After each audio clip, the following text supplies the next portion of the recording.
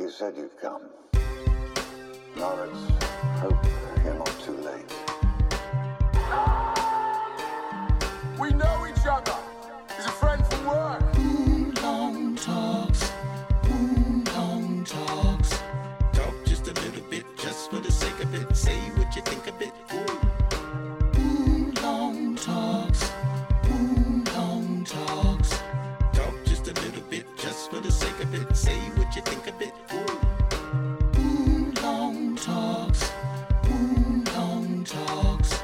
Talk just a little bit, just for the sake of it. Say what you think of it. Welcome to Jumanji. Hello, everyone. Welcome to episode number 50 of the Wulong Talks podcast. My name is Jason. I'm the host of the show, as you know.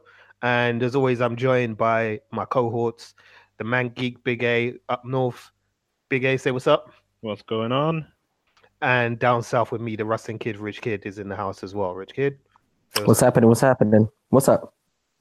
Yeah, man. Well, it's episode number 50. We've made it. The big 5-0. Boy, it's been a journey. It's definitely been a journey. We'll reflect a bit on that a little bit later on. But first of all, guys, I mean, how you feeling about us reaching 50? Because that's kind of a milestone still. So there's loads of people who start this shit and don't get to where we've got to. So we've got to be proud of ourselves, right? I'm super proud.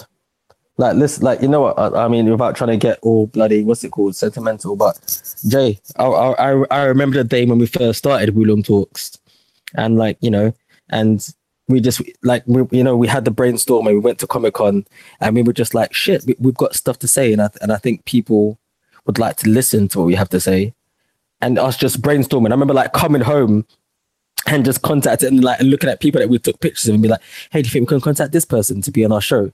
And then obviously, you know, and then like that's how we got in touch with Holly. Shout out to Holly from Darkside, who was actually one of the first people that we actually interviewed, or if not one of the first, the actual first person we interviewed. And I just remember it just being that idea. And like, and obviously we've had our ups and our downs where we've felt a bit like shit, it's not really going anywhere, or, you know, we haven't been able to record, you know, for a couple of weeks on end, and then you have to get back into the swing of things. But to see us here now and just so fluid and easy, I'm happy, man. Like, and I generally believe that the only good things are, you know, are going to be coming henceforth from this. I mean, good things are happening for us right now in the past couple of weeks. You know, shout out to Rob Wade as well. I'm happy. I'm happy with you guys. You guys are like my brothers, innit? So, you know. Yeah, man, it's been a real journey, as Rich has touched it on a bit there. You know, we've really been through quite a bit to get to number 50, but here we are. We're here at number 50. If you're joining us for the first time, welcome. Thank you for choosing to join us, and for those of you who've been with us since the beginning, well, welcome back, man. You're part of the family now, so you know, pull up a chair, take a seat. Let's talk, man. Big A, how you been, man? We haven't heard from you in a little while. What you been up to? You been reading any good comics? You been doing any watching any movies, anything like that? I've been watching loads of Thundercats just because Thundercats were annoyed me, so I had to revisit the original show, and it's fucking hilarious. And I've really been enjoying it. And also, there was a wicked podcast that I listened to. There's a guy called Dan Norton who worked on the 2011 version of Thundercats. I think he was one of the heads of that. And it's like a 3-hour podcast where he details what was going to happen in series 2 and how they were going to end the whole story. And it's fucking dope. It's so good. Like all the shit that they were going to do, all the story bits that they were going to do, they were going to incorporate Silverhawks into it and all this stuff. Like it sounded absolutely nuts, man. And it would have been a great 26 episodes that we didn't get to see that weren't killed due to low ratings. That is a lie when anyone says it's low ratings. But yeah, if you want to listen to that, you can find it on SoundCloud pretty easily. And yeah, it's just a dope 3 hours of them just talking about everything about the series that would happen in series 2. Nice. I'll have to check that out at some point, because I remember you did mention that a couple of weeks ago. Yeah, it was actually need to finish it. It was actually a really, really good listen, man. It was really interesting, man. Yeah, so thanks for that, Alvin. Yeah, definitely, mate. Although you did answer Jason's question. What? Well, you did, kind of. That was quick, man. I gave like a whole that's, speech. you know, innit? No, You no, give, no. like, Let me finish. Let me finish. Let me I'm finish. just like a Let me paragraph finish. and then No, that's it, I gave like a whole little speech, and I like, this is like the bit in Pineapple Express where they're sitting in a tree, and he's like, "Yeah, you're my friend," and Seth Rogen goes, "Yeah, okay." Like, I was like, James Franco's like, "Hey, like, yeah, I'm really happy we're here," and James Seth is like, "Yeah, all right, you're my weed dealer. I buy weed off you." Like, so I thought you were gonna like once I know it doesn't happen very often, but just emote a little. Look, man, I can't be going on an epic 18-month journey to Mordor. I'm sorry, but that's I teleport, get there and get it done here. You want to get a long journey, you walk coast away and all this business. Yo, you can do that. I'll just teleport there, innit? Keep it short. Listen, the man geeks from up north, mate. Up north, they don't play that. It's none of this talking shit. They just get to that point and that's it. Yeah, man. Let's get started on this week's show. So, I thought we'd start off a little bit with a bit of a chat about Star Wars. That's been in the news for various different reasons over the past week or so. We've all seen the movie Solo. Rich, you haven't seen it yet, have you? Not yet, no. But yeah, well, myself and Alvin have seen it, and I'm sure most of you listening to this have seen it as well. So you have your own opinions on it. You're obviously probably aware that the movie hasn't been doing so well box office wise around the world at the moment. So there's a lot of talk about kind of where the Star Wars franchise has gone wrong, quote unquote, because it depends on your definition of wrong, really, as to whether you consider there to be a problem or not. But in some quarters, it is considered that there is a problem with the franchise, that it's not quite reaching and touching audiences in the way that it should do. Whereas others, have argued that Solo is just an isolated incident, and there are various reasons to explain why that may have gone wrong. So, yeah, I mean, Alvin, Rich, you can jump in on this one at any time, but obviously because you haven't seen Solo so much, I'll stick to Alvin more for the specifics. Yeah, sure, that's fine.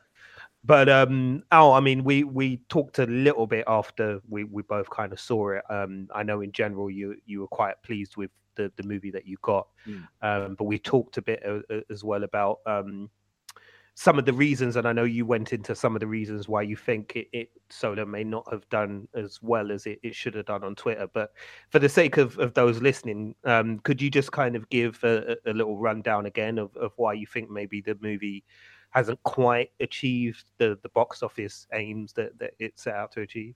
Yeah. So the first thing is it is way too soon after The Last Jedi. I mean, Star Wars isn't the MCU.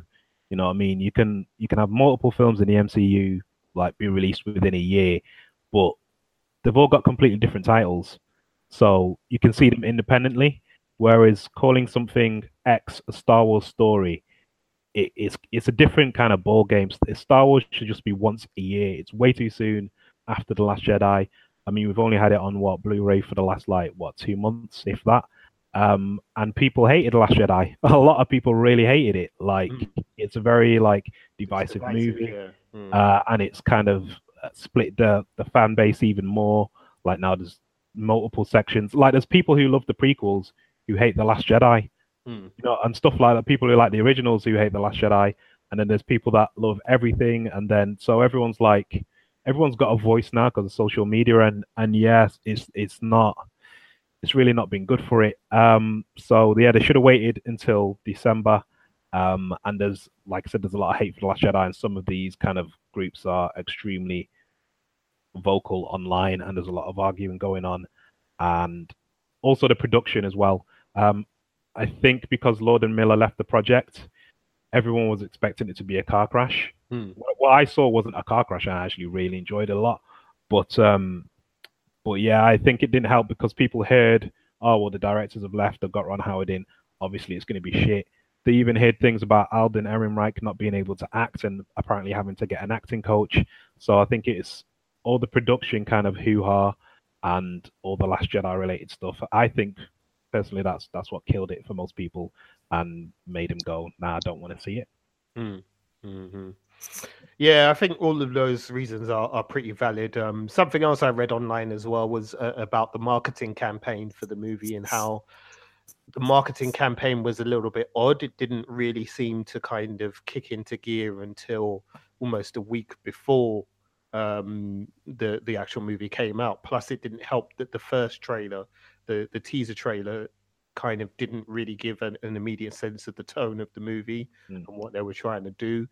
So it wasn't until the full trailer came out, and then because I remember when we saw it, and I was like, it was when I saw that full trailer that I was like, okay, I get it now. I get where this movie's going. I get what they're trying to do.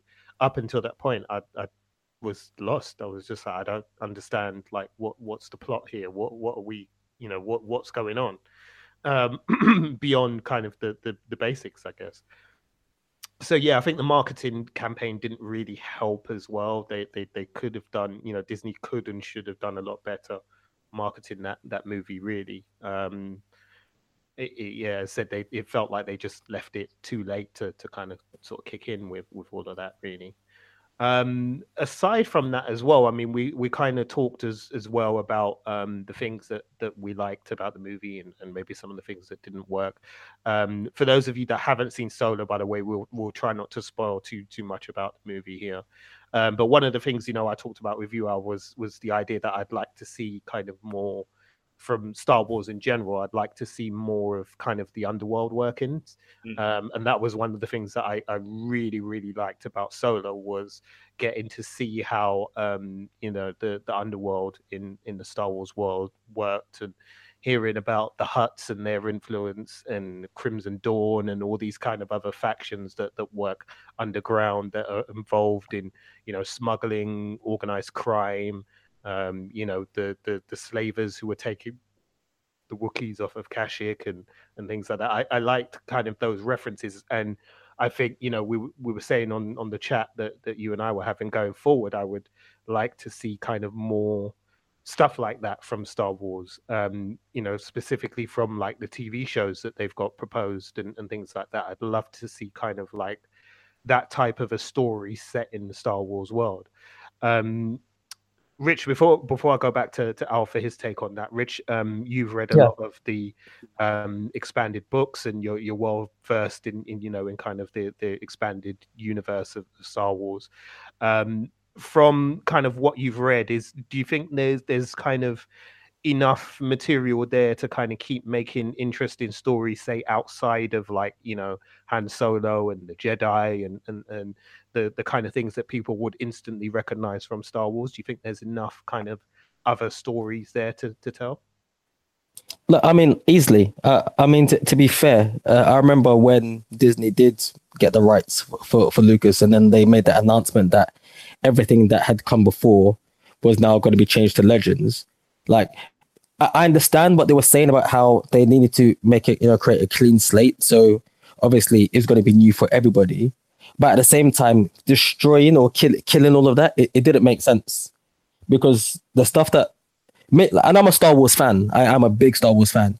But everything that Disney has put out since they've acquired the rights is nowhere near as good as the stuff that was released years ago, whether it be through computer games, graphic novels, books, cartoons. Like it's not even close, and there's more than enough like material there now that you can literally just get that and maybe just switch it up a little bit. Like me and you, Jay, had this conversation. I was saying that they could just actually just do like what the MCU is doing right now, where they're just getting these characters, and like everybody knows these characters and might read the comic books, but to keep it nice and fresh, just switch it up a little bit, and something like that. So I think Disney could do a lot better with what they have with Star Wars right now. I'm to be fair, and like I said, I'm looking at it as a Star Wars fan and a film fan.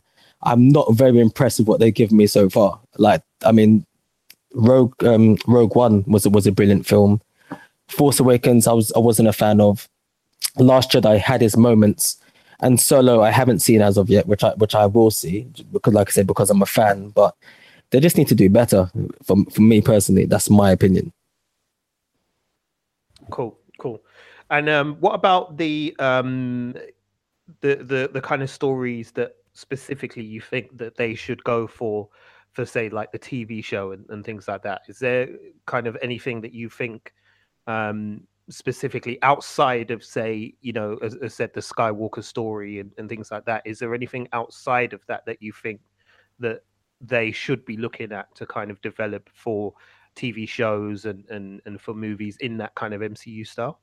Well, I mean, they've already shown already with what's it called with Rogue One that you actually can have a story without a Skywalker or Solo in it. So that's a good thing. I mean, back in the day, there used to be like a comic book and a book series, comic book and a book series called Rogue Squadron, and it's the X-wing fighters that Luke Skywalker used to belong to for a small amount of time until he left them and then went on to go and continue his Jedi training. So I mean that'd be interesting. Like you said about how in Solo they kind of touch upon like the underworld. Which is another thing which has been touched upon in the books and the comic books as well. So I'd like to see different factions of the Star Wars universe in general. So, look at the underworld, look at the Empire as, in general, look at the rebels and how they do their thing. Even look at just like the normal people, how they used to in DC when they used to do, was it the Gotham, the comic book about Gotham, about the Gotham. Yeah, Gotham PD. Maybe have something like that, where you've got somebody who essentially isn't, part of the Empire or part of the Rebels or Jedis or anything like that, or like a criminal, but they're just literally just trying to survive and just live a normal life on a day-to-day basis in this galaxy, which is in essence turmoil. I mean, there's countless things they could do. They could do a Tag and Bink, which was rumored, a couple of years ago, like a comedy kind of something set in the Star Wars universe. They've got a lot of material there, but for some of the reason they're trying so desperately to be different that I think it's starting to backfire. And I'm not, that it reminds me a bit of what Warner Brothers are doing that with the DC universe, where they're trying to be so different that it feels like they're cutting their nose to spite their own face. So yeah. Alf, as said, we kind of were talking about sort of Solo and the strengths of it and the weaknesses and stuff. What kind of the things that worked for you with Solo and the things that you thought were really impressive, and what were the things that didn't quite work out for you with that movie? The things that worked for me were the characters. There's a lot of like the characters that appear early in the movie, like everyone in Tobias Beckett's crew, that I really liked and I really enjoyed them. And I just like the fact that it was like a different, it was kind of similar kind of adventure-y tone that Star Wars normally has, but it was kind of different. And again, the whole kind of like smugglers thing, and it's like when Tobias Beckett first shows up and he's just firing his guns off like some sick cowboy, like spinning his blasters and that. I was just like, I'm in. Like, I get who this guy is and what he's all about. And I liked the fact that Han learned a lot throughout the movie. I thought the casting was really good as well. CG is good as always because it's Industrial Light and Magic. And yeah, just the overall pacing of the thing. Like, I heard that the first hour was boring. And I was watching that train heist and I was like, what were they talking about? This is really good shit. Like, what the hell are they on about? So it was all kind of things like that. And yeah, like I said, it made it feel like it was 100 minutes, but it's over 2 hours. So like, I was really impressed with it in that way. I thought it was directed really well as well for someone who came in kind of like once a certain amount of the project had been filmed and had to refilm quite a bit of it. Well, pretty much all of it, to be honest. Like, I liked what Ron Howard did with Star Wars. I thought he did some really cool stuff. There was some like really great shots in there that was like extremely well done, some long takes and stuff like that. But yeah, I think the thing that didn't work for me was probably like one or two story elements that didn't work, but I think they're going to be kind of investigated in different movies. Perhaps the Boba Fett movie will look into those things, but who knows?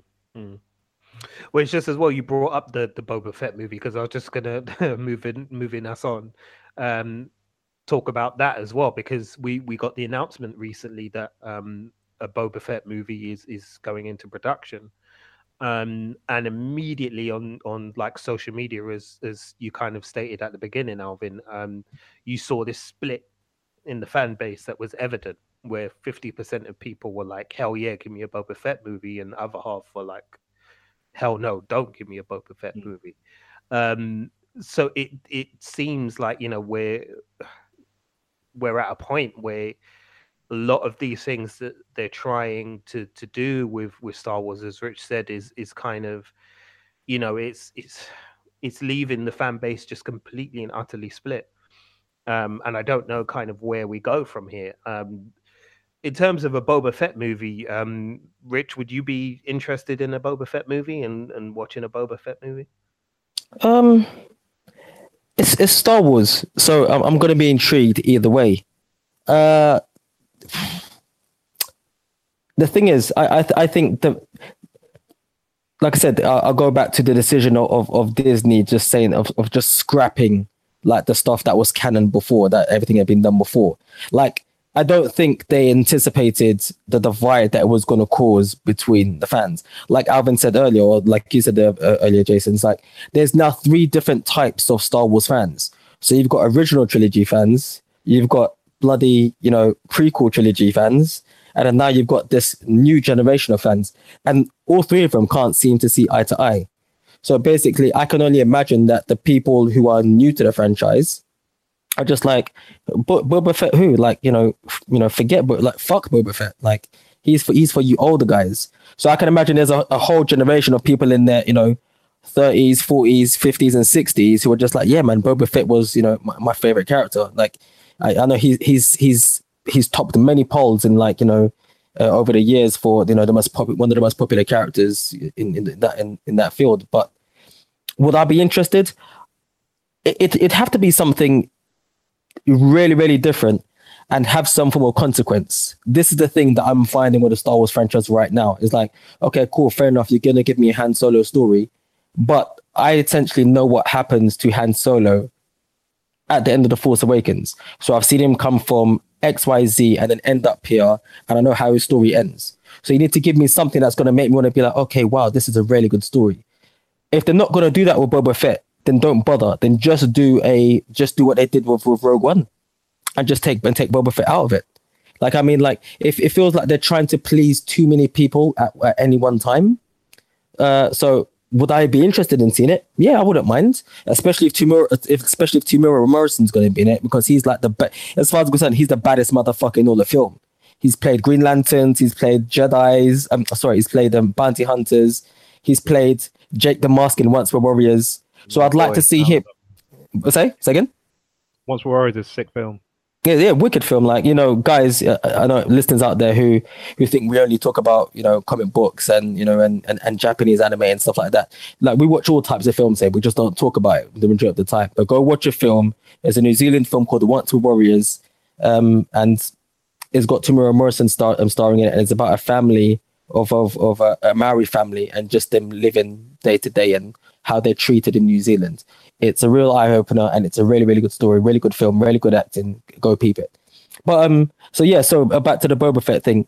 I'd watch it because I'm a Star Wars fan. I wouldn't be excited to see it because it's a Boba Fett film. Boba Fett to me has always been a character that's been overrated, much like Darth Vader, until his appearance and what he did in Rogue One. So, you know, do we need it? I don't think we need it. I think we just need something new. Stop looking to the old stuff and just take it. If you're going to take a chance, then take a proper chance. So that's my opinion on that. Cool. Alf, how about you, man? Are you looking forward to a Boba Fett movie? It's not that I'm looking forward to it. It's just that I'll go and see it because it says Star Wars on it. I agree with some of the people who said like Boba Fett hasn't done shit because he really didn't do anything. But I disagree when people say he's not cool, because he's got a cool look. He's a Mandalorian. They are fucking cool. And I want to actually see that on the silver screen, you know what I mean? Mandalorians doing their shit. Yeah, I've kind of seen it in Rebels and whatnot. but it's not the same. I want to see Boba Fett do that. You know what I mean? I want to see. Yeah, you want to see him do cool stuff, yeah? Yeah, I want to see him go on. I want him to be like intergalactic Kraven the Hunter. That's what I want to see. You know what I mean? I want to see him actually go on the hunt. In Empire, he didn't go no. He followed the Millennium Falcon to fucking Cloud City, got there a little bit before them with the Empire, and then fucking he really didn't do anything. He fired a few blaster shots and then walked Han Solo's carbonite frozen body into Slave One and got off. That was it. You know what I mean? We didn't really get to see him do anything. We didn't really get to see him be a bounty hunter. I think the most we've seen him be a bounty hunter was in Clone Wars. That's like when he's like what, 13 or something like that, or 14 or whatever. Yeah. Not even as an adult. I want to see him as an adult go on the hunt, take a contract, compete with other bounty hunters. But I don't necessarily want to see all the bounty hunters that we already know from Star Wars, like IG-88, Bosk, Zuckuss, Dengar. I don't necessarily want to see all those guys. Maybe one or two, but I'd rather see kind of like the whole kind of like bounty hunters guild thing, but like realized on screen, and then for them to delve into that as much as they delved into Scoundrels in Solo. Mm-hmm. You know who Boba Fett is? Boba Fett is Malik from One Direction. like no, sure, no, like you see him and it's like, hey man, you look fucking cool. Like you just stand there and just look cool, and then once in a while he might do one or two good songs, but then when you look at his discography, you're just like, yeah, you're just a fucking you ain't shit. I really shouldn't say that because I know people that know him, so I could be shooting myself in the foot. But I understand what he's saying about the whole thing with Boba Fett. Like, if they're gonna do that, Alvin, like if they're gonna like make him show the reason why he's the greatest bounty hunter in the galaxy, then yeah, by all means. But then just don't do it just because there's Boba Fett fans out there and you wanna please the old generation, you know, and still keep them on board. Others, once again, like I said, they're just going to be wasting our time. So yeah, I agree with you in that one as well. Yeah, I think as is always the case and is the golden rule with anything, man. If you don't have a compelling story for it, don't tell it. Like, is that because he's goofy. But Boba Fett's goofy. Like to me, he's goofy. Like the whole thing of him looking cool. That's all right. I don't think he looks that cool. To be fair, I think he looks okay. But come by Return of the Jedi, he gets taken out like some freaking Benny Hill character. Like, it's just nonsense. Yeah, way too easy, and it's just yeah. I'm with you. I've never understood the Boba Fett thing, and I know about the Mandalorians. I know all about where they come from and all of that, and that's they do have a cool story. But him specifically, no. Based on what he's done in those movies, no, I don't get it. But hey, they're going to do it, so we can only hope that they get involved. As you said, they cast Tamora Morrison in there somewhere, and they give us a story that actually makes sense and is going to be, a compelling story that people will be interested in. So we'll see what the future holds for Star Wars. I'm sure there'll be more announcements with that going forward. But let's move on, because we do need to talk. Well, I think it's worth talking about this. There was, of course, some news in the week as well for that left Walking Dead fans kind of reeling.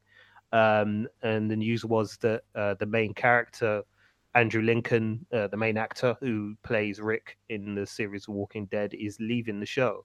Are you fucking joking? Be leaving. Yeah. You didn't know this, no? No, I totally missed that.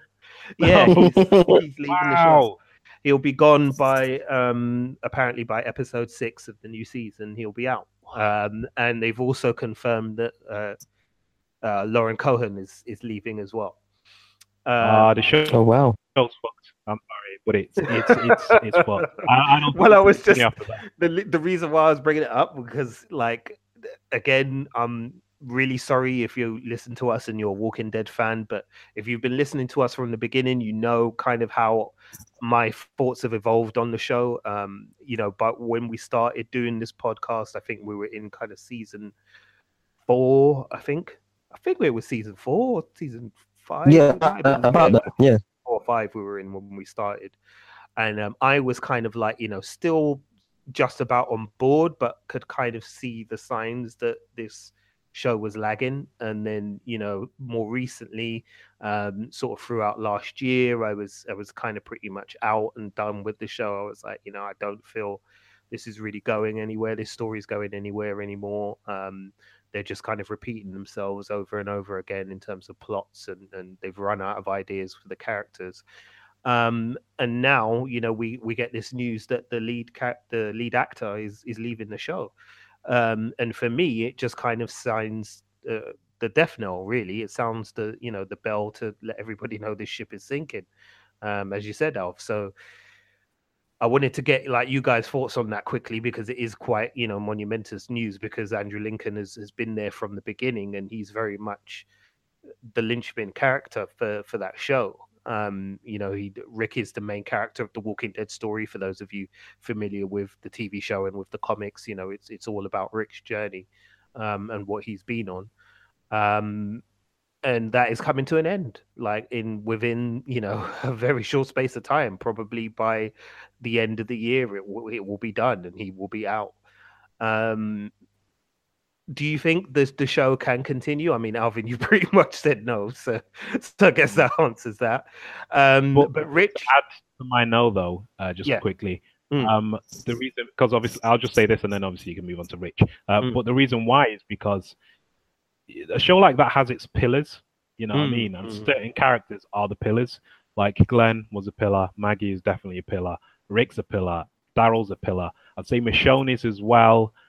Maybe Negan, because you really like him, although he was a bad guy or whatever.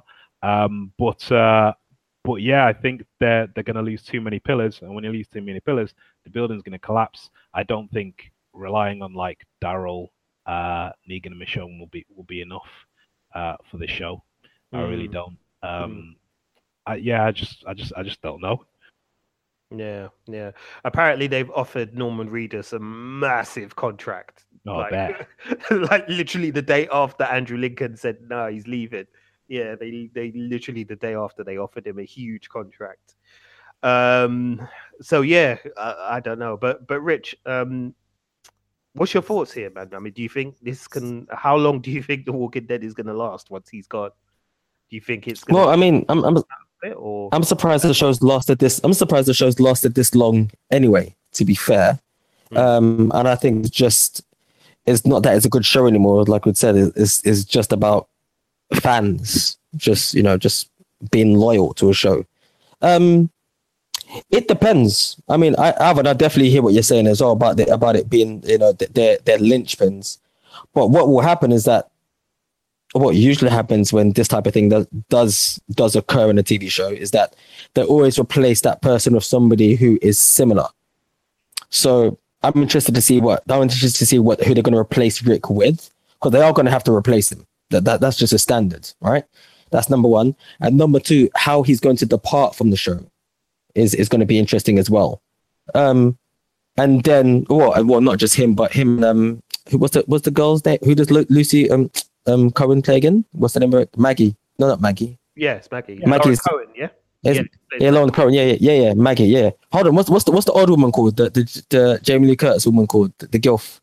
Carol. Listen, Carol's naughty, bruv. That grey hair, but anyway. Listen, Carol's naughty, bruv. She looks like a younger Jamie Lee Curtis. She's naughty with that short hair. But anyway, but I think, or let's put it this way, maybe this is what the show has needed, because one of the things that we have been saying for what season is this? The season that just ended is season 7, yeah? For Walking Dead, is that? I think it's 8 actually. Yeah, look at that. We don't even know, right? Yeah, but we've basically been saying. Track, to be honest. Yeah. Just for for whatever's sake, let's just say it is season 8, right? So at least for the last 4 to 5 seasons, we've been saying how the one of the reasons why the show has been dragging is because we know certain characters are not going to get killed. Like, fans have gone online and have already said things such as if Daryl gets killed, we're going to boycott the show. So maybe this is needed. Maybe this is a kick in the ass and a nice little shake up to the system that will maybe kickstart the show again and maybe make everybody believe that everybody is expendable. That's it. I mean, one of the things as well is that people that are reading the Walking Dead comic book, they kind of know what's happening. They kind of know what's going to happen because they do kind of run side by side. Getting rid of Rick right now, and let's say people that have started reading the comic book because of the TV show, and that comic book still has Rick in it, now nobody knows what's going on. All bets are fucking off. So maybe it's a good thing. I mean, I think basically the reason why we're being kind of hard is just literally for the fact that the last few seasons have just been so shit. But you know, it's a last ditch attempt to, you know, to save a flagging show, I reckon. Which I'm not sure if that's what they've actually been aiming for. But maybe this is what they need. Maybe they need to be backed into a corner and to reevaluate all of their, you know, all of their options and try to make the best of a bad situation. Yeah, fair point. Fair point. Yeah, I guess we'll see how things unfold with the Walking Dead. But listeners, if you're a fan of the Walking Dead, you know, how are you feeling right now? Are you worried about the future of the show? You know, are you going to keep watching, or are you going to give up once Rick is gone? Let us know, man. You'll find out how to get in touch with us at the end of the show if you're listening. But let's move on. This week we got a couple of new trailers out. We've picked out two that we'll talk about briefly as well. We won't do a full trailer breakdown on these. We'll probably have to save that for another time. But these are kind of two new trailers that we got this week that really kind of stood out to me. First one that I wanted to talk about with you guys is Bumblebee. I kind of like the trailer. Now, this is, and bear in mind, this is coming from me. This is coming, listeners, as you know, I've since this podcast has started, all I've done is shit on the Transformers franchise. I hate it. I really hate it. Like I despise it now because of what they've done with the Transformers, because of how they've chosen to take those characters and turn them into fucking just God knows what. I mean, I don't even know what they were thinking, or were they thinking? I don't think they were thinking. But anyway, you know, as you know, I'm not the biggest Transformers fan here at Wulong Talks, but this Bumblebee trailer, I'm gonna say, has quietly kind of restored a tiny bit of faith. Maybe that's because the franchise as a whole has just hit so far rock bottom that the only way is up, and any kind of thing that looks competent is enough to kind of get me back on board. I don't know, but I liked this trailer because it felt different. It didn't feel like what we've got so far from the Paramount Transformers movies. This felt a little bit more. I don't know how best to put it. I guess I mean, Alvin, you summed it up really well. I think on your Instagram. So I mean, I'm going to pass the ball to you to kind of sum up how you saw it. But you mentioned Short Circuit and kind of how like it felt a bit like Short Circuit. So yeah, if you can elaborate on that a little bit. So pretty much, it's I can tell that the movie in a weird way, yeah, it's going to have action in it and all that kind of stuff, but it's going to have some form of heart. I don't think the Transformers movies, any of them so far, have had any kind of real heart. It's just been a story about robots fighting and that's it. Whereas this, it seems like there's a genuine bond between Haley Steinfeld's character and Bumblebee, and obviously there's going to be a bit of a relationship and like, you know, her teaching Bumblebee how to do things and this, that, and the other. So I get the real Short Circuit vibes from that, and also the fact that obviously the military is going to be like chasing Bumblebee and stuff like that, just like what happened to Johnny Five in Short Circuit. So yeah, it's got a real nice vibe about it. Also the fact that it's set in the 80s as well, and that this is a smaller Transformers movie. It's not going to suffer from the same things. So it's like, because you know how you get your big Marvel movies, and then you also get your smaller movies like, say, Ant-Man and stuff like that. I think this is the Transformers finally just doing that, where we'll probably see a few different Transformers. There will probably be a fight, but it's not like, oh God, look, Cybertron's returning, it's coming to, and all that kind of weirdness and like buildings collapsing. No, I think it's literally going to be a weird little relationship between like a girl and her robot car. And I'm actually gutted that in the trailer it didn't say something like meet such and such.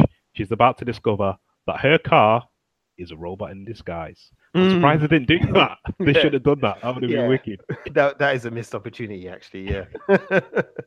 But yeah, I mean, you're absolutely like kind of right. I mean, you pretty much summed up how I felt about it. I loved like the 80s setting for this. I'm glad that they've kind of gone back, and they've really gone back with it.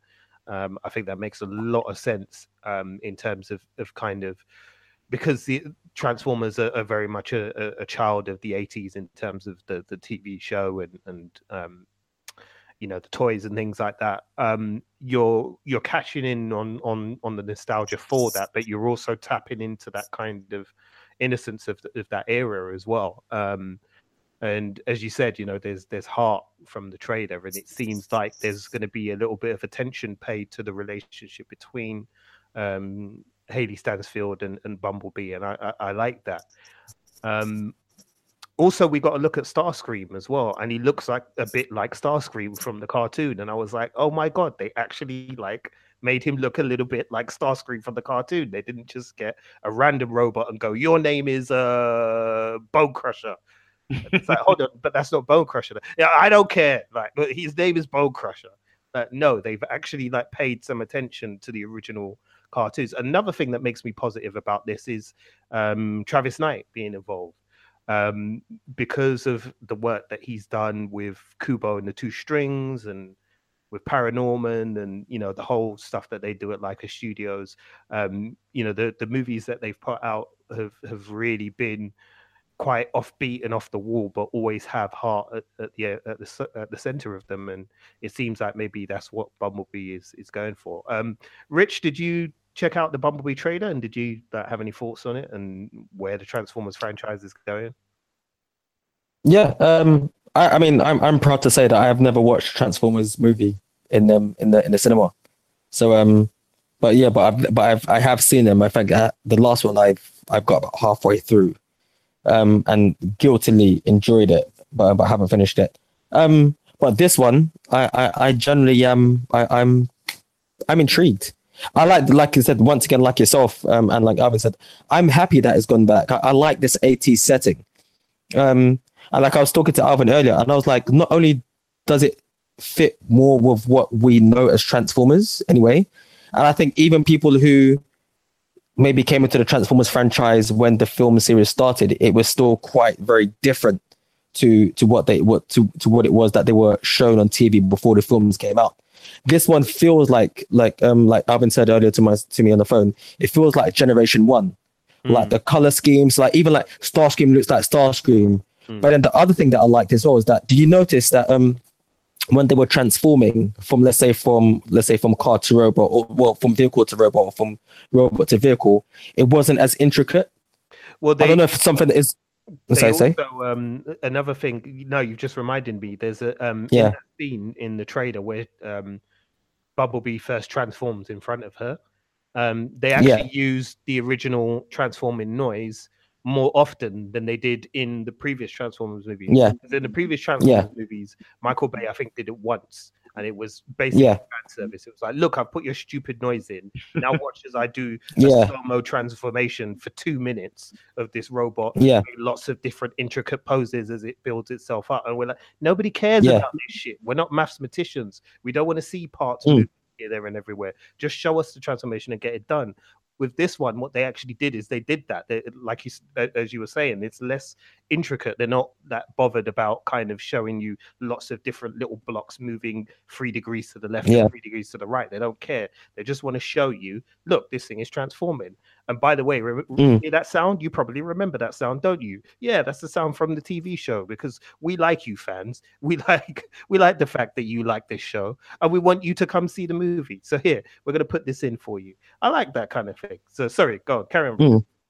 Yeah, no. So I really like that even though they've scaled it, they've made it look simpler. They've still kept it intricate somewhat, so to speak. But I remember we've spoken before about when you go back and you watch Transformers the cartoon, and you see them transform from like car, or like I said, from vehicle to robot, or from robot to vehicle, and it just defies physics. Like Megatron is like, let's say like a 12-foot size robot, or even bigger, and then he transforms into a little gun. like it doesn't make sense. Or like, you know, like when Optimus changes into a truck and it's like, wait a minute, like where do your arms go? It doesn't make sense. You were this big, now you're like a car. Like, I like that they've kept that simplicity to it, but then just try to add it into the real world. But then, like I said, don't overcomplicate. For that alone, I'm happy. And the color scheme, like I said, so like seeing Bumblebee and seeing Starscream, they look like the Transformers that I grew up with. So I'm sold on that on that end. Haley Steinfeld, I don't know enough about her as of yet to be like, I'm really excited that she's in it. I know she's been on like, isn't she from like one of them Disney programs or one of those Disney programs? Is she from one of those things? She was in I Ender's don't know. I'm Game. old. Yeah, it's Ender's Game. Jeff Bridges film as well, ages ago, when she was a little cowgirl with a bounty hunter in like the Wild West. Oh yeah. Wasn't What's she it in that? called? True Grit. Yeah. Yeah, that was it. Yeah, she was in that. She was in She's in True Grit. Okay. Pitch Perfect. Yeah, she's in Pitch Perfect 3. She was really good in True Grit, actually. Yeah. Okay. So yeah, all right. Okay. I mean, like I said, I don't know. I've only seen her in Pitch Perfect 3. And she was okay in that. That doesn't really, you know, say, hey, Haley Steinfeld, I'm definitely gonna see it now. So right now, the only thing that's making me want to see Can't be any worse than Shia LaBeouf. Yeah, I mean, basically, And all listen- she has to do is be better than. Oh my God! Something terrible is happening to me. Let me pull a funny face, Shia LaBeouf. Like that's all she has to do. The bar is not set high. So as long as she Okay, can let's- be but- competent, Yeah. one foot in front of the other when she's supposed to, emote when she's supposed to, Mm. and convince us that she has a relationship with Bumblebee. That's it. And from that trailer, That's true. No, you know, so yeah. that's all we need. You know, that's all we need. We don't really need anything too complicated or anything kind of like, yeah, let's give her this complex backstory about this and that. Nah, man, we don't need it. We never got that in the TV show. We don't need it now. Just as No. long as I'm she not saying can- that we need that. I'm just saying about her acting. I'll just know the reason why I reserve my judgment. And I know that Michael Bay's got nothing to do with this, but we've had 5 Transformers films, and everybody and nobody in that film can act. Like, I think the best actor in out of those 5 Transformers films was that little dog that Shia LaBeouf's family owns. that was the best actor in it. So I understand that Haley Steinfeld had like the bar hasn't been set very high, but then there's 5 films where this bar hasn't been set very high with different people. Like John Turturro in it is like shit. Yeah, but like you've got really good actors. You've got good actors in it, and you're making them act shit. Like what's going on? That's a skill. But what's the one common factor in front of all of those 5 films? Well, okay, fair enough. Michael Bay. Exactly, he's gone. So that's the reason why I'm Mhm. bro. He's gone. Yeah, Not there anymore. He's not writing. He's Yeah. not producing. Nothing. He's done. He's out. yeah, So fair once enough. he's out of And the you, way, and you, and there's someone else in there, I feel like okay, we've got an opportunity to see something different now. So yeah, and you did mention that the people who were in charge of Kubo and the Two Strings and Paranormal, are basically headlining this. And Yeah. Kubo and the Two Strings is actually Kubo and the Two Strings is one of my favorite animated films, like in general. So like just that alone has instilled a bit of hope in me. So seeing John Cena in it, man, You saw we'll John see. Cena? I mean, it's John Cena, yeah, John Cena's. Yeah, you can't see. Never see John Cena in the trailer, and I cannot see him talking shit. But then in saying that, I mean, like, I haven't seen John Cena in a serious role. I will say one thing though, his ability, but his comedic timing is pretty fucking good. I think I saw him in that film, some Amy Schumer film, and he was really good in that. Like, he was as good as Trainwreck. Chris Hemsworth. It was a Trainwreck, yeah. He was as good as Chris. He was as good as Chris Hemsworth was in the Ghostbusters reboot. So I mean, so that's something to look forward to. But I saw him as he was just in like, army fatigues, or like some like he's part of the army. So is it going to be more of a serious role? I don't know. We'll see. But I mean, it's interesting. I like that. Let's put it this way: that this trailer looks better so far than all the Transformers movies put together. So that's a good thing. Yeah, exactly. It does. It just straight up looks better. So, Mm. yeah, I mean, let us know what you think, listeners. I mean, are you fans of the original Transformers franchise? Are you fans of Michael Bay's movies? Does this look too different for you to get on board? Let us know what you think.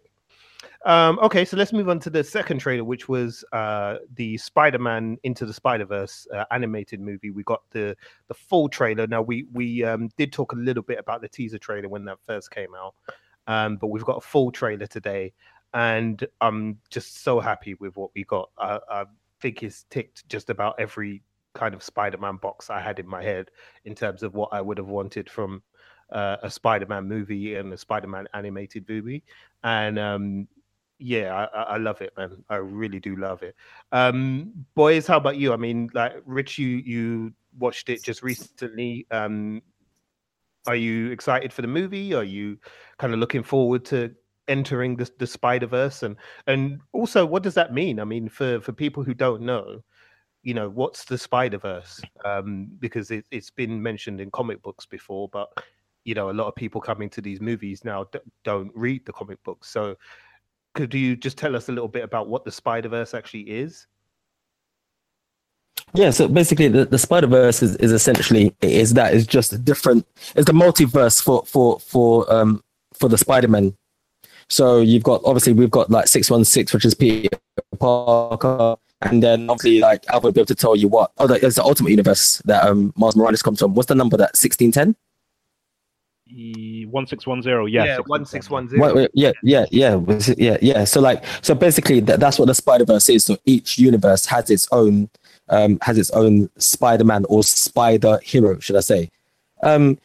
It's weird because like it does delve in there's quite a lot of history behind it, and it's something that kind of becomes quite spiritual, which is a storyline that J. Michael Straczynski started quite a few years ago. But the reason why I liked it is because there was a storyline called Spider-Verse. I think it was about 2 years ago, and what they did is that they basically included every single Spider-Man iteration that you've ever seen or heard.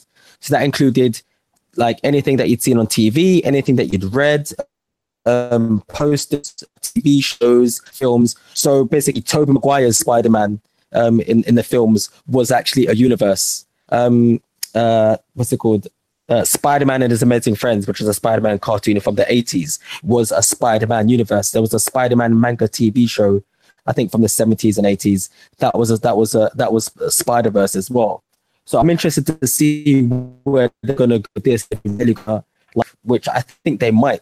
I mean, you do see Spider-Gwen at the end of it, which actually got me quite excited because that means that basically there might actually just be them just time hopping and traveling throughout the Spider-Verse. This also isn't the first time that it's been done. In the Ultimate Spider-Man cartoon, which used to be on Fox, was it on Fox or Disney? Sorry, Disney XD. Yeah, Disney XD. There was a 5-part story called Into the Spider-Verse, and then basically it was the same thing with Peter Parker basically traveling to each different universe, and chasing the Green Goblin. And in one episode, he ends up fighting with Spider-Man 2099. In another episode, he meets Spider-Man Noir. And then this storyline in the cartoon also tied into the Spider-Verse, which I was talking about. And it tied into an Android and Apple game, which is called Spider-Man Unlimited. So I like the fact that they were just trying to include everybody. So some people who might just have an Android game and just be like, oh, this looks like a decent game, it's Spider-Man. And it might pique their interest and they might look here and say, oh, well, I can read this or I can go and watch this. So that was interesting. So I just really hope that they really do give the storyline the justice it deserves, because it's easily one of the best Spider-Man storylines for me that has been written in the past few years. So yeah, but the trailer was awesome. The animations, the animation style of it slightly gives me epilepsy, but I think I might be able to get over that. But yeah, I'm happy with it. The portrayal of Peter Parker still being a Peter Parker that we love, and that we love, that he's always kind of like down in his luck, but he's still striving to be that everyman hero. That's amazing. Seeing the relationship between Miles Morales and his father, which I don't want to make it a thing, but once again, it's a person of color who is shown in a positive light, you know. So, you know, but we can delve into that once everyone's made their own comments. But I'm really impressed with the trailer. I'm happy with it, and I can't wait till Christmas. Cool. Yeah, same here. Alvin, I know you're a big fan of Miles, so yeah, man. But what's your thoughts on the trailer? You excited as well? Yeah, they've made kind of quite a few changes to Miles and his family. Like his dad in the comics isn't a cop. He worked for Shield at one point, but I like the fact that they kept that he has kind of like a slight dislike of people with superhuman powers. I thought that was consistent. I also like the fact that they have kind of given Miles more of a personality. I mean, maybe it's just because it's animation that it feels that way. But if you do read some of the comics, you don't get a really good sense as to kind of who Miles is in his private life. You get to see kind of like more who he is when he's in the costume. So I think they've including like the father-son relationship and all that kind of thing is really good.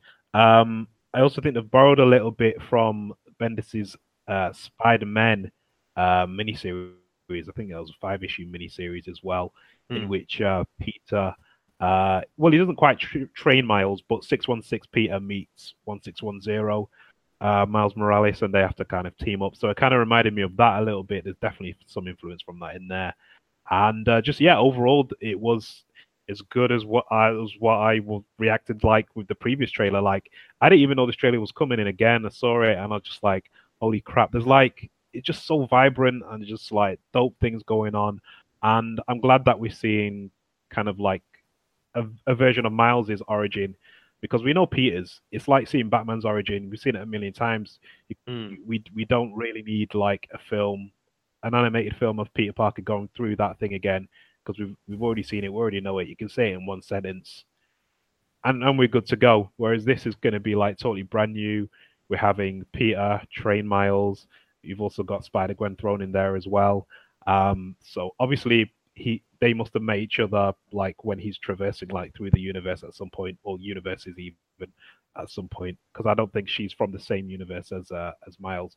But either way, like the animation looks insane. Like I reckon it's going to be an attack on the senses, and like all the kind of like comic booky kind of like a car screeches and you see Screech at the bottom of the wheels and all that kind of business. I think all that stuff is going to be mint, and I think it's just going to be like nothing we've seen before. Yeah, that's what I love, man. The animation style really, really does look quite unique. So, yeah, definitely down for that one. Right, we're gonna have to move on because we're running out of time. I know you wanted to come back on that, Rich, but we'll save it. We'll save it for when the movie comes out. When the movie comes out, we'll do our usual our usual breakdown, and we'll get into all the nitty gritty from there. But yeah, I said we are pressed for time tonight, so we're going to try and get through this as quickly as possible. Here's something though that's just come up on my news feed that we don't have to spend a lot of time talking about this because frankly this is nonsense. But I'm just going to bring this up to you two both because it's just come up. So listeners, you may be aware that yesterday there was an announcement made that Jared Leto was going to get his own Suicide Squad spin-off movie that focuses specifically on his version of the Joker. Well, guess what? There's going to be another Joker movie. We've just got an announcement here from Deadline claiming that Warner Brothers are also putting in motion another Joker movie, which is going to be starring Joaquin Phoenix, and is going to be directed by Todd Phillips. Their explanation, or Deadline's explanation, is from what they've been told, is that it will be under a different DC Origins cinematic banner, and that's a quote from their source who told them about this. Listen, it feels like all we do on this podcast is bash Warner Brothers and DC, but they just make it easy. They make it easy to bash them because they do nonsense like this. Rich, do you want to give your thoughts on this news? Yeah, hold on. I just got attacked by a cat again.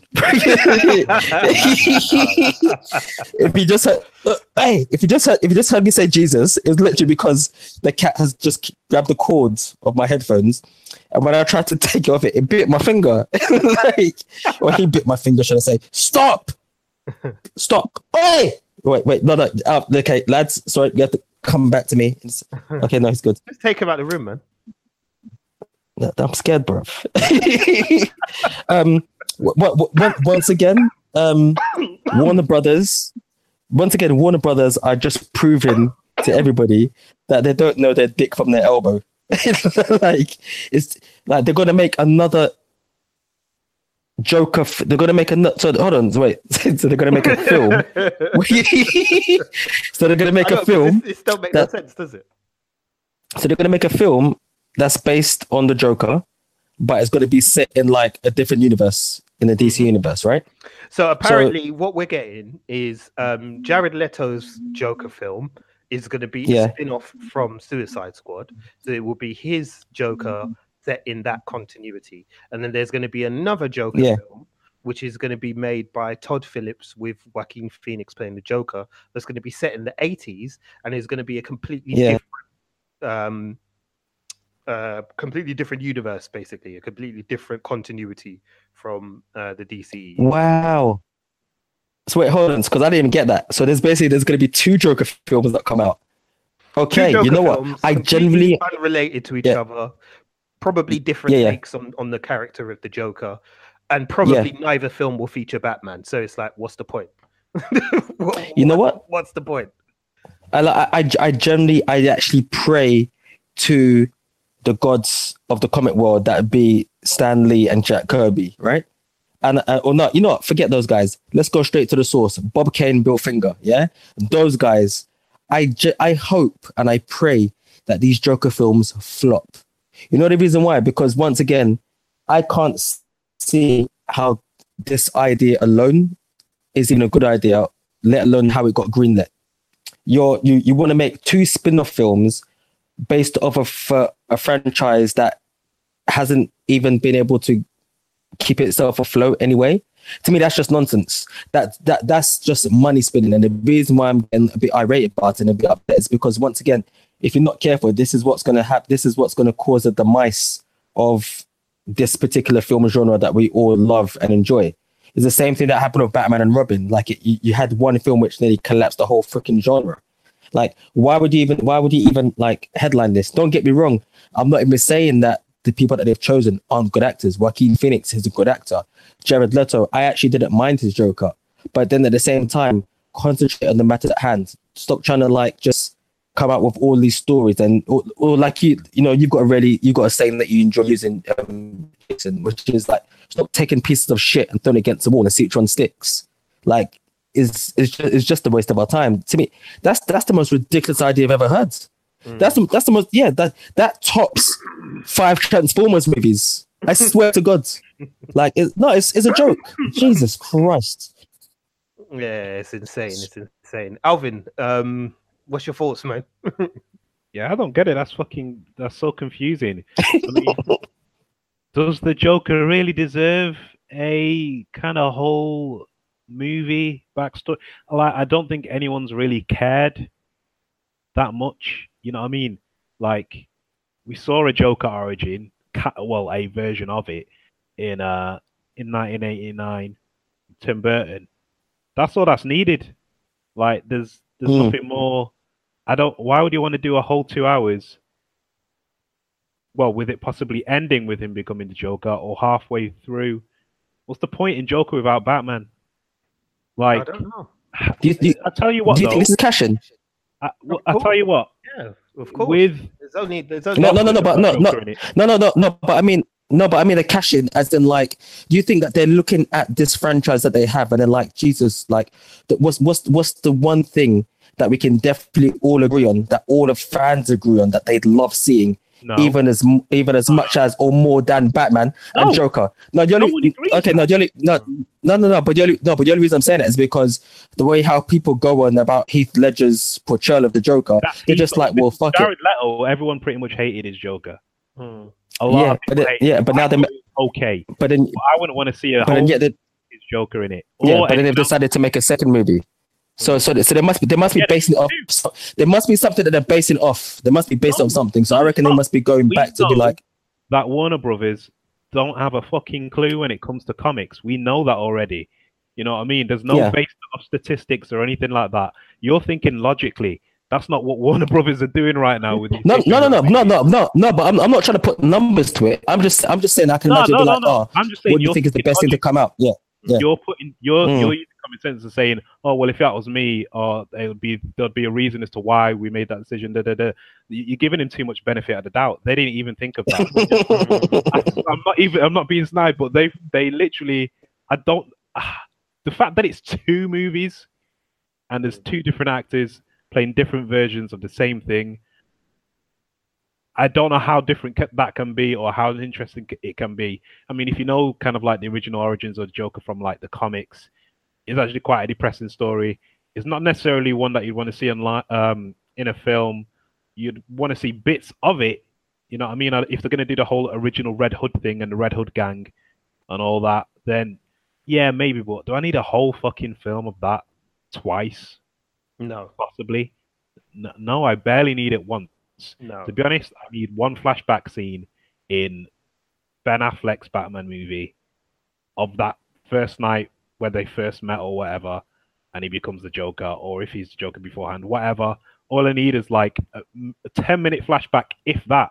I don't need anything more, because all I need to know is the Joker's crazy, his skin's fucked up, or he's got paint on his face, depending on which one you want to go for, and he likes to fucking commit murders. That's all I fucking need, and he's a psychopath. That's all I need for the Joker. Joker's one of the most simple kind of villains there are, in the same way that Superman's one of the most simple heroes.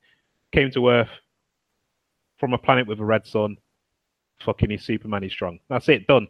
There's no reason to fucking linger. I don't know what what it is that, to be honest, Rich, that's motivated Warner Brothers. I don't know. As we know, you know, there's not a lot of coordination or joined up thinking that goes on over there. And we see that time and time again with the decisions that they make and the things that they decide to do with these DC properties. But, you know, if you're a DC fan, this must be like just depressing for you, because like it's like time and again, the people that you're trusting to kind of deliver the thing that you want, they're just not listening to you. They're doing the opposite and going, nope. What's that you want? You want a coherent story with characters that have a simple background that anybody can. No, we're not doing that. No. This guy Zack Snyder wants to do this whole dark thing that he's told us about. We're doing that.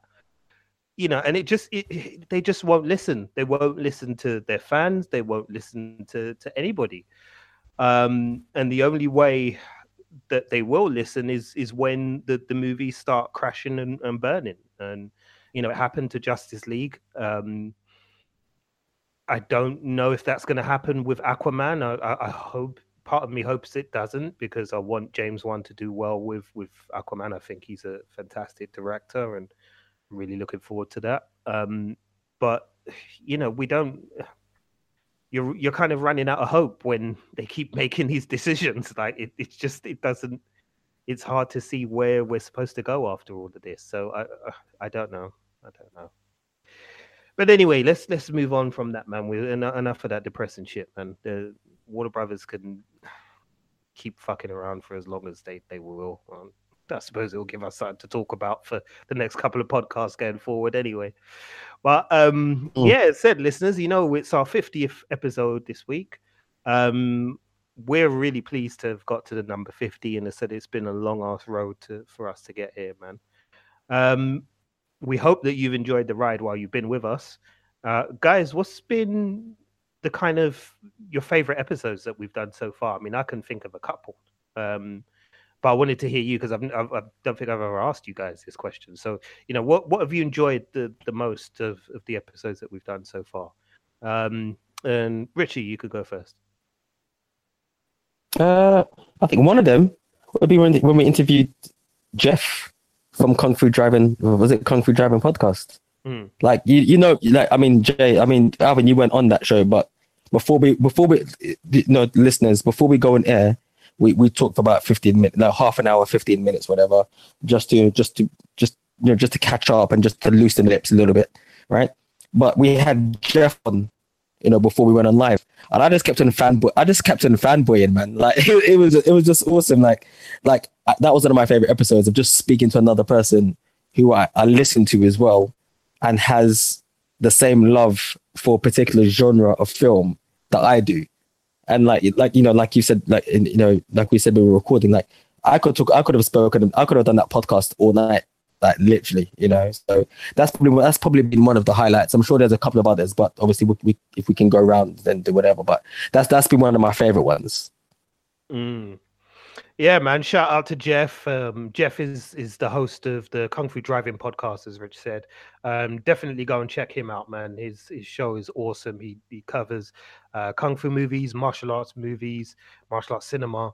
And we got the opportunity to sit down and just kind of fan out, basically, like fanboy out as a group over the kind of movies that we love and stuff. And it was awesome, man. It really was amazing.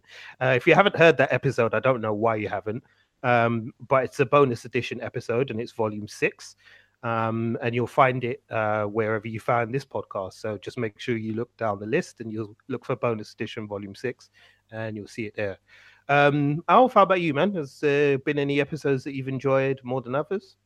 Yeah, the episode I enjoyed more than others are the ones in which Richard does some rustling. I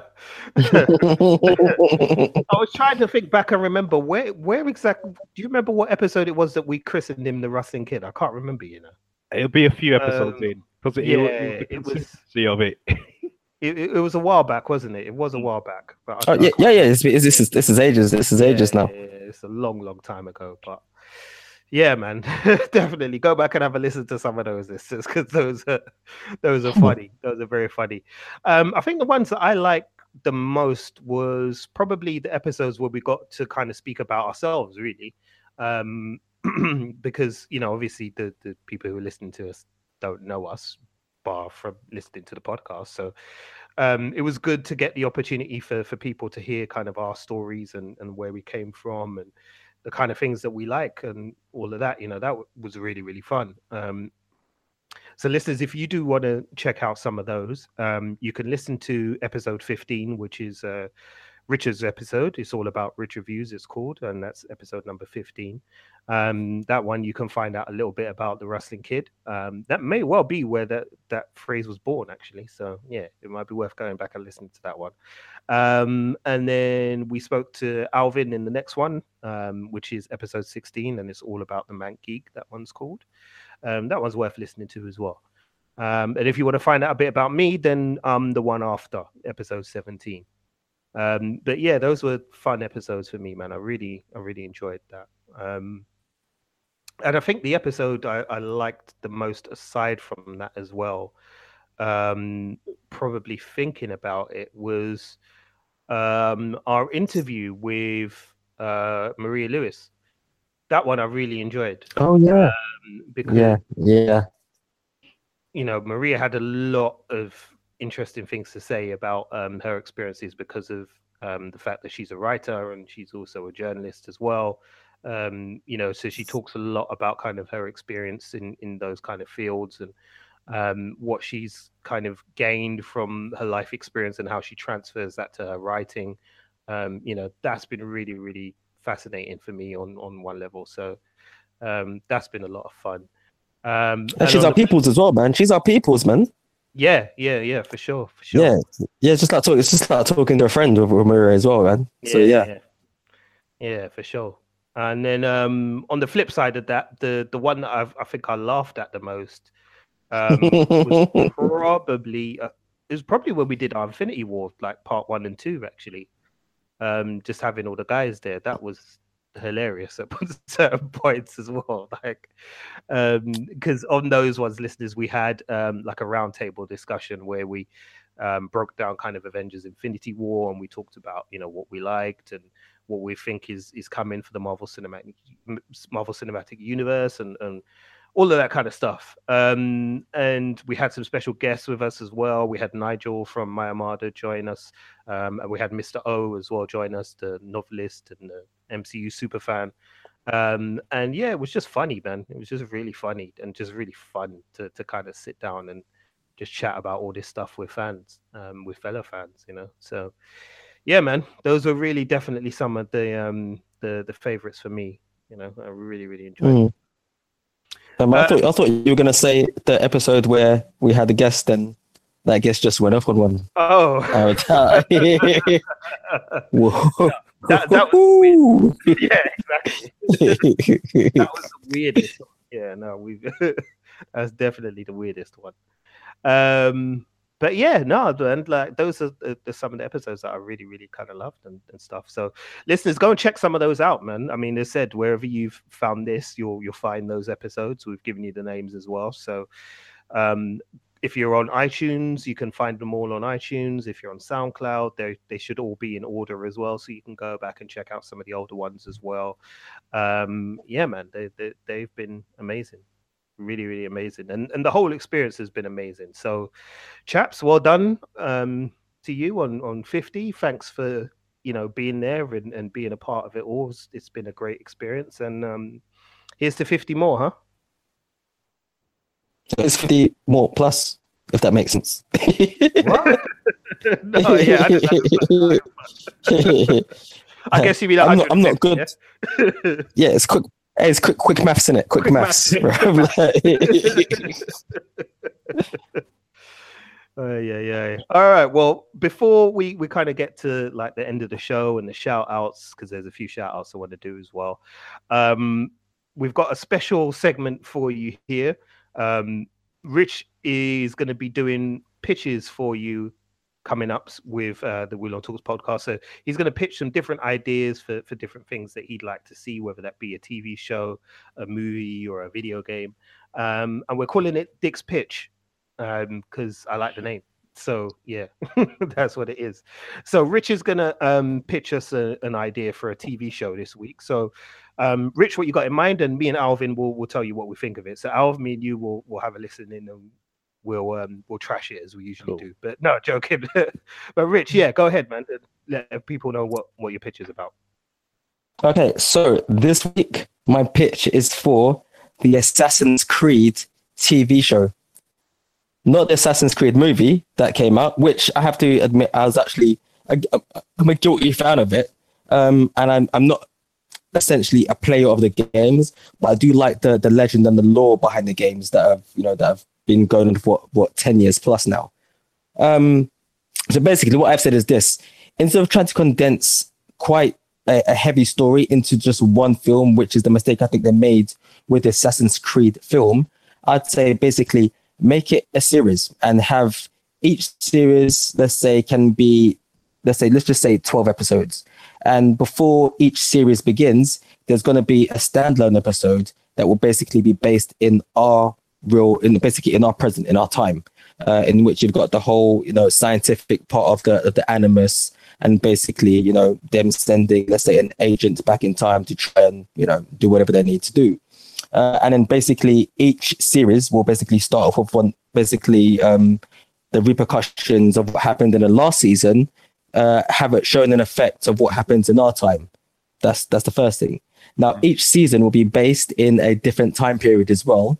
And each season might not necessarily even follow an assassin. It actually might follow the Knights Templar as well. And now the reason that how I got to this is one of my favorite TV shows of all time was Quantum Leap. And it was basically about a man who basically jumps from body to body in different time periods and has to do something good in order to affect the future or to affect the past to, just to make a difference. One of my favorite episodes or a couple of my favorite episodes from that series as a whole is where you actually see Sam Beckett and his companion Al face off against other leapers. So I always found that thing interesting that he wasn't the only person that was able to do this. And they actually do touch upon it in the last episode of the show, where you see other leapers basically leaping throughout time as well, trying to make a difference.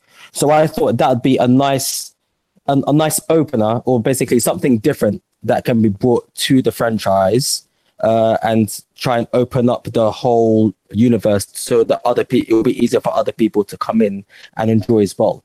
The other thing I was actually going to say as well is that the TV show should be linked into the computer game. I think that would be a nice little tie-in as well, which is something that they did try and mention in the film, but they didn't 100% commit. And I think that's one of the failings of the film, as one of the things that the film did wrong.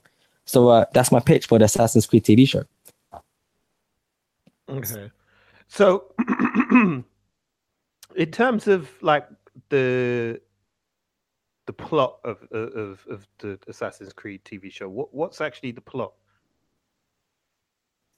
So the plot will essentially still follow the same thing, that will still follow the same story that the computer game follows, which is basically about two rival factions that have been battling since X period. I think the most recent one was set in Egypt.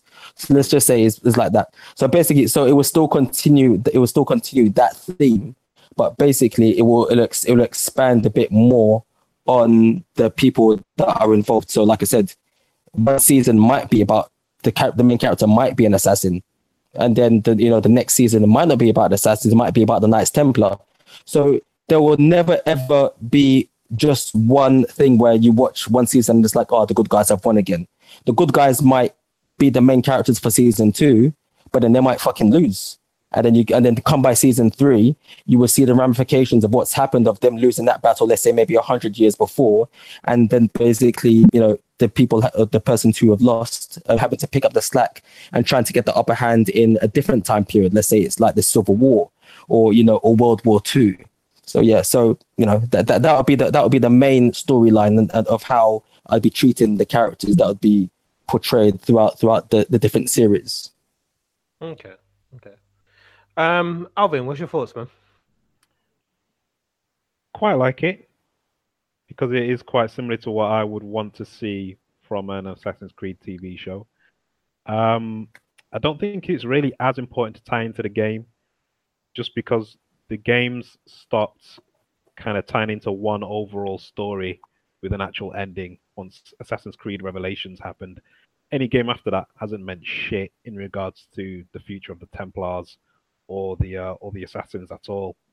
But other than that, I'm pretty much on board as long as each series has kind of like an interesting, whether it be either past assassin or past Templar character, protagonist. So as long as they have an interesting story and the ramifications of what happened in their life or lives is important to the wider present story in the present, then although that would be difficult to tie together, I'd still be on board to see that. Cool. I like the quantum leap angle, and the idea that you may cross paths with different assassins at different points in the story. I like that. I think that's quite an interesting angle to take. Yeah, I would commission a pilot and say, yeah, bring me a pilot, let me see what it looks like, and then we'll decide from there. But I think there's enough there. I mean, we don't have enough like kind of time travel on TV anymore anyway, outside of Doctor Who. So yeah, I'd probably be down with that. I think the last thing we had was maybe Life on Mars, I guess, the BBC stuff would probably be the last sort of time travel stuff that we've had. So yeah, no, I'd be down with that. I'm good with time travel. So yeah, works for me, man. Listeners, let us know what you think of Richard's pitch as well. You can, as I said, you'll find out at the end of the podcast how you can get in touch with us. So you can give us some feedback and give him some feedback.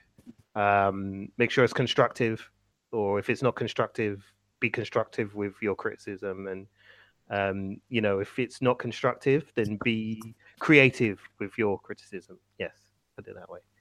All right, we're gonna go because it's been a while, and yeah, we need to kind of say goodnight, man, because I'm tired.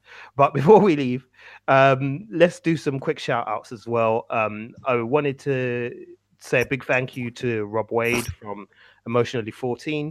As you know by now, we're E14 endorsed. That means you'll be able to find all of our podcasts on the Emotionally 14 website. If you want to find out more, you just head over to www.emotionally14.com and you'll be able to find us and loads of other great podcasts as well on that homepage. So head over there and check that out. I can highly recommend it. Also, a big shout out as well to the Britpod scene and everybody involved at the Britpod scene. They've really been instrumental in helping us grow. The Britpod scene is a great home for British podcasts. They're all independently made.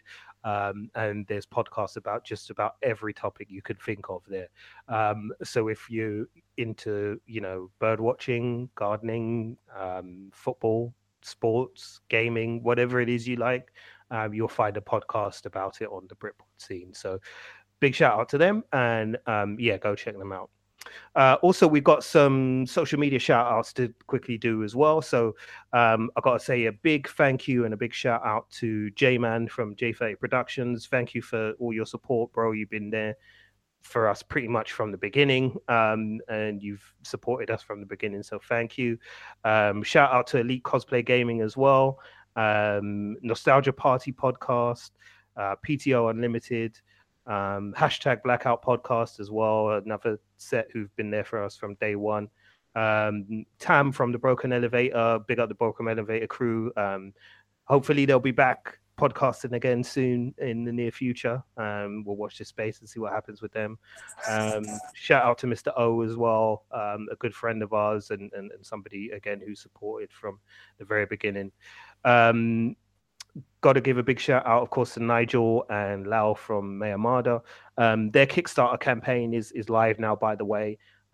You'll remember from the previous episode they were talking about getting the Kickstarter up and running and how you can do it. And well, they've managed to get their one going. So if you want to support that, make sure you head over to our website, or you can head over to the Mayamada website, which is www.mayamada.com.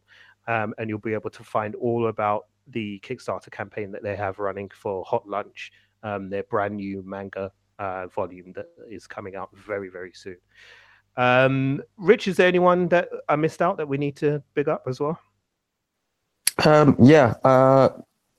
fellow cosplayer that we've run into quite a few times now at various functions, Elite Cosplay. Oh, yes. Well, I've already said Elite Cosplay, bro. Have you said that? Yeah. Look at that. I'm trying to style it. I can't even think of a fucking excuse for that. Like, for real? Oh, really? Oh, okay. The other guy whose name I can never pronounce. I'm really sorry, but do you say his name as well? David, yeah. I can't remember his surname, but David, he knows. Okay. yeah. David, I think it's David the Phone. Yeah. It's a big shout out to you as well, man. We've met you at a couple of functions as well, and you did some cosplay pictures of my boy as well. So thank you for that as well, man. So it's a big shout out to you as well, and your friends of Elite Cosplay.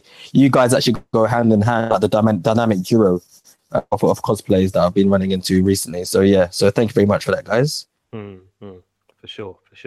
Also, we've got to thank some of our previous guests as well, man. So I want to thank Lou, Afro Cosplay. She was one of our earlier guests and she was absolutely brilliant. We've been trying to get her back on, but she's busy, but we are going to try and get her again, just because she's just such a great guest and a great talker and has so many stories that she can share with people as well. So we'll definitely get her back on at some point. We already kind of shouted out Jeff, but big up to Jeff from the Kung Fu Drive-In podcast as well. Who else do I need to shout out as well? I'm sure there's other people that I've not mentioned that I should be mentioning. Miss L as well from Two Shots and a Brew podcast. She's kind of supported us from the very beginning as well. So thanks to her. Who else is there we need to shout out? Glenn from Glenn and Her podcast as well. He's been like a big follower from day one, a support from day one. Thank you. The guys held us down from the very beginning, so I've got to big him up too. Who else is there? There must be somebody else that I'm missing. Oh, cool, crikey, Jay. Yeah, of course, Jay Del Negro from the By Chance podcast. Man, yeah, gotta give him some love. Yellow Rage Attacks as well. She's listened to us from the beginning. Thank you for the support. Surely there's somebody else as well that I'm missing here. Rich, help me out. Come on, man. There must be somebody. Maria Lewis. Yeah, but I mean, we kind of already mentioned Maria, so that's cool. Hey, listen, you asked for my help. Don't freaking question me now. You asked for my help, yeah. That's the point. Nausea. Yep, Nausea. Nausea shout. That's cool. Jed Shepherd. Yes, Jed Shepherd. Jed, man. Jed was one of our, like, he was a wicked guest, man. Yeah. How could I forget Jed? Sorry, Jed. Yeah, Jed, definitely big yourself up, man. We're gonna have you on again for sure. God. And Alvin as well. What are we thanking Alvin for? Fuck Alvin. Yeah. No, because if you think about it, it's like no. Alvin. The best way to describe, the best way to describe is that you're the guy that slept on a couch and never pays rent, but you're just here now. But you become you become a member of the family. No, because if you think about it, all jokes aside, we were just like, yeah, Alvin, would you like to guest star on it? And it was like, yeah, okay, cool, fuck it. We've all got things to say. And then the next thing you know, we're just doing it week in, week out. Bar a couple of episodes where you might not be on it or I might not be on it. And there's been an episode where Jay hasn't even been on it and it's just been me and you, remember? Oh, yeah, true. Yeah, exactly. So you know what? Yeah. So you know what? Thank you as well, man. Yeah, fair dues. Yes, and last thank you, because I had to check because I knew I'd forgotten somebody, is Ramona SJ Lee, the writer who I interviewed for episode 43. She's her project is coming together nicely, Kung Fu Bodyguard. She's started to get a cast together. She's been doing some mainstream interviews and things like that as well, and it's really interesting to see how everything is developing. I mean, hopefully she'll be close to beginning shooting soon, so we'll try and get her on again just before that begins. So she one more, and one more as well. Yeah, go. And my boy Lucas Sky as well, man. Oh, all those times that he's star Lucas Sky. Yeah, of course, we can't forget him, man. He's been in there. He's been there making his contribution throughout the episodes, and I think people do appreciate it as well. So Lucas Sky, big up to you, man. Well done. Yeah. All right, boys. Yeah, man, let's call it a night because as I said, I'm kind of tired. So yeah, let's put a fork in this or a pin in it or whatever you put in these things when they're done. We stick one in it because we're done. So yeah, we're saying good night, man. So I'm out here. Good night from me. Big A, say good night. Good night. Rich Kid, say good night. Good night. And we're out here, people. Take care, and we'll see you on episode 51. Peace. If you like what you just heard, why don't you follow us online? You can find us on Twitter at woolongtalks.com, on Facebook at woolongtalks, and on Instagram at woolongtalks. We also have our blog, which we update kinda regularly, and you can find us there at www.woolongtalks.com. If you have any ideas for topics or would like us to feature your geek-based products or business on our show, you can always get in touch with us via email at woolongtalkspodcast@gmail.com.